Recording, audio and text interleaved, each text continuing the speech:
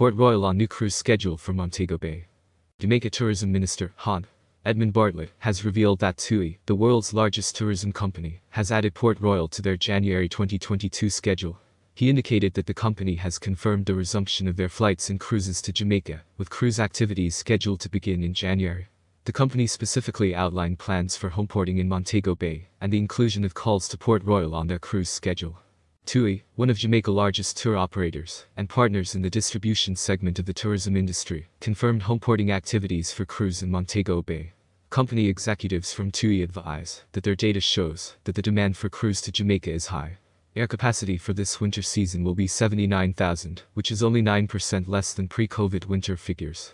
This announcement was made in Dubai recently, during a meeting involving Minister Bartlett, Director of Tourism Donovan White, and TUI Group executives. David Burling, CEO Markets and Airlines, and Antonia Bauca Group Head Government RELATIONS and Public Policy Destinations. Today TUI, one of our largest tour operators and partners in the distribution segment of the tourism industry, confirmed homeporting activities for cruise in Montego Bay. More importantly, a number of planned visits and calls on the Port Royal Cruise Port, starting in January. We expect to have 5 calls from January through April 2022 in Port Royal, said Bartlett. During the discussions with TUI, the company executives advise that their data shows that the demand for cruise is high, and they have managed to retain cancelled bookings. They also shared that air capacity for this winter season will be 79,000, which is only 9% less than pre-COVID winter figures. Bartlett assured the TUI executives that Jamaica remains a safe destination with very low instances of COVID-19 transmission within the resilient corridors, as well as a very robust tourism workers vaccination campaign. Our worker vaccination drive has been very effective in Jamaica, with many of our workers opting to become fully vaccinated. It is our hope that soon we will be celebrating 30 to 40% of Jamaica's tourism workers being vaccinated, as well as a significant increase in the vaccination of the rest of our population by January, said Bartlett. Minister Bartlett noted that he and his team have also had discussions with other key partners in Dubai regarding plans to invest in the tourism product in Port Royal.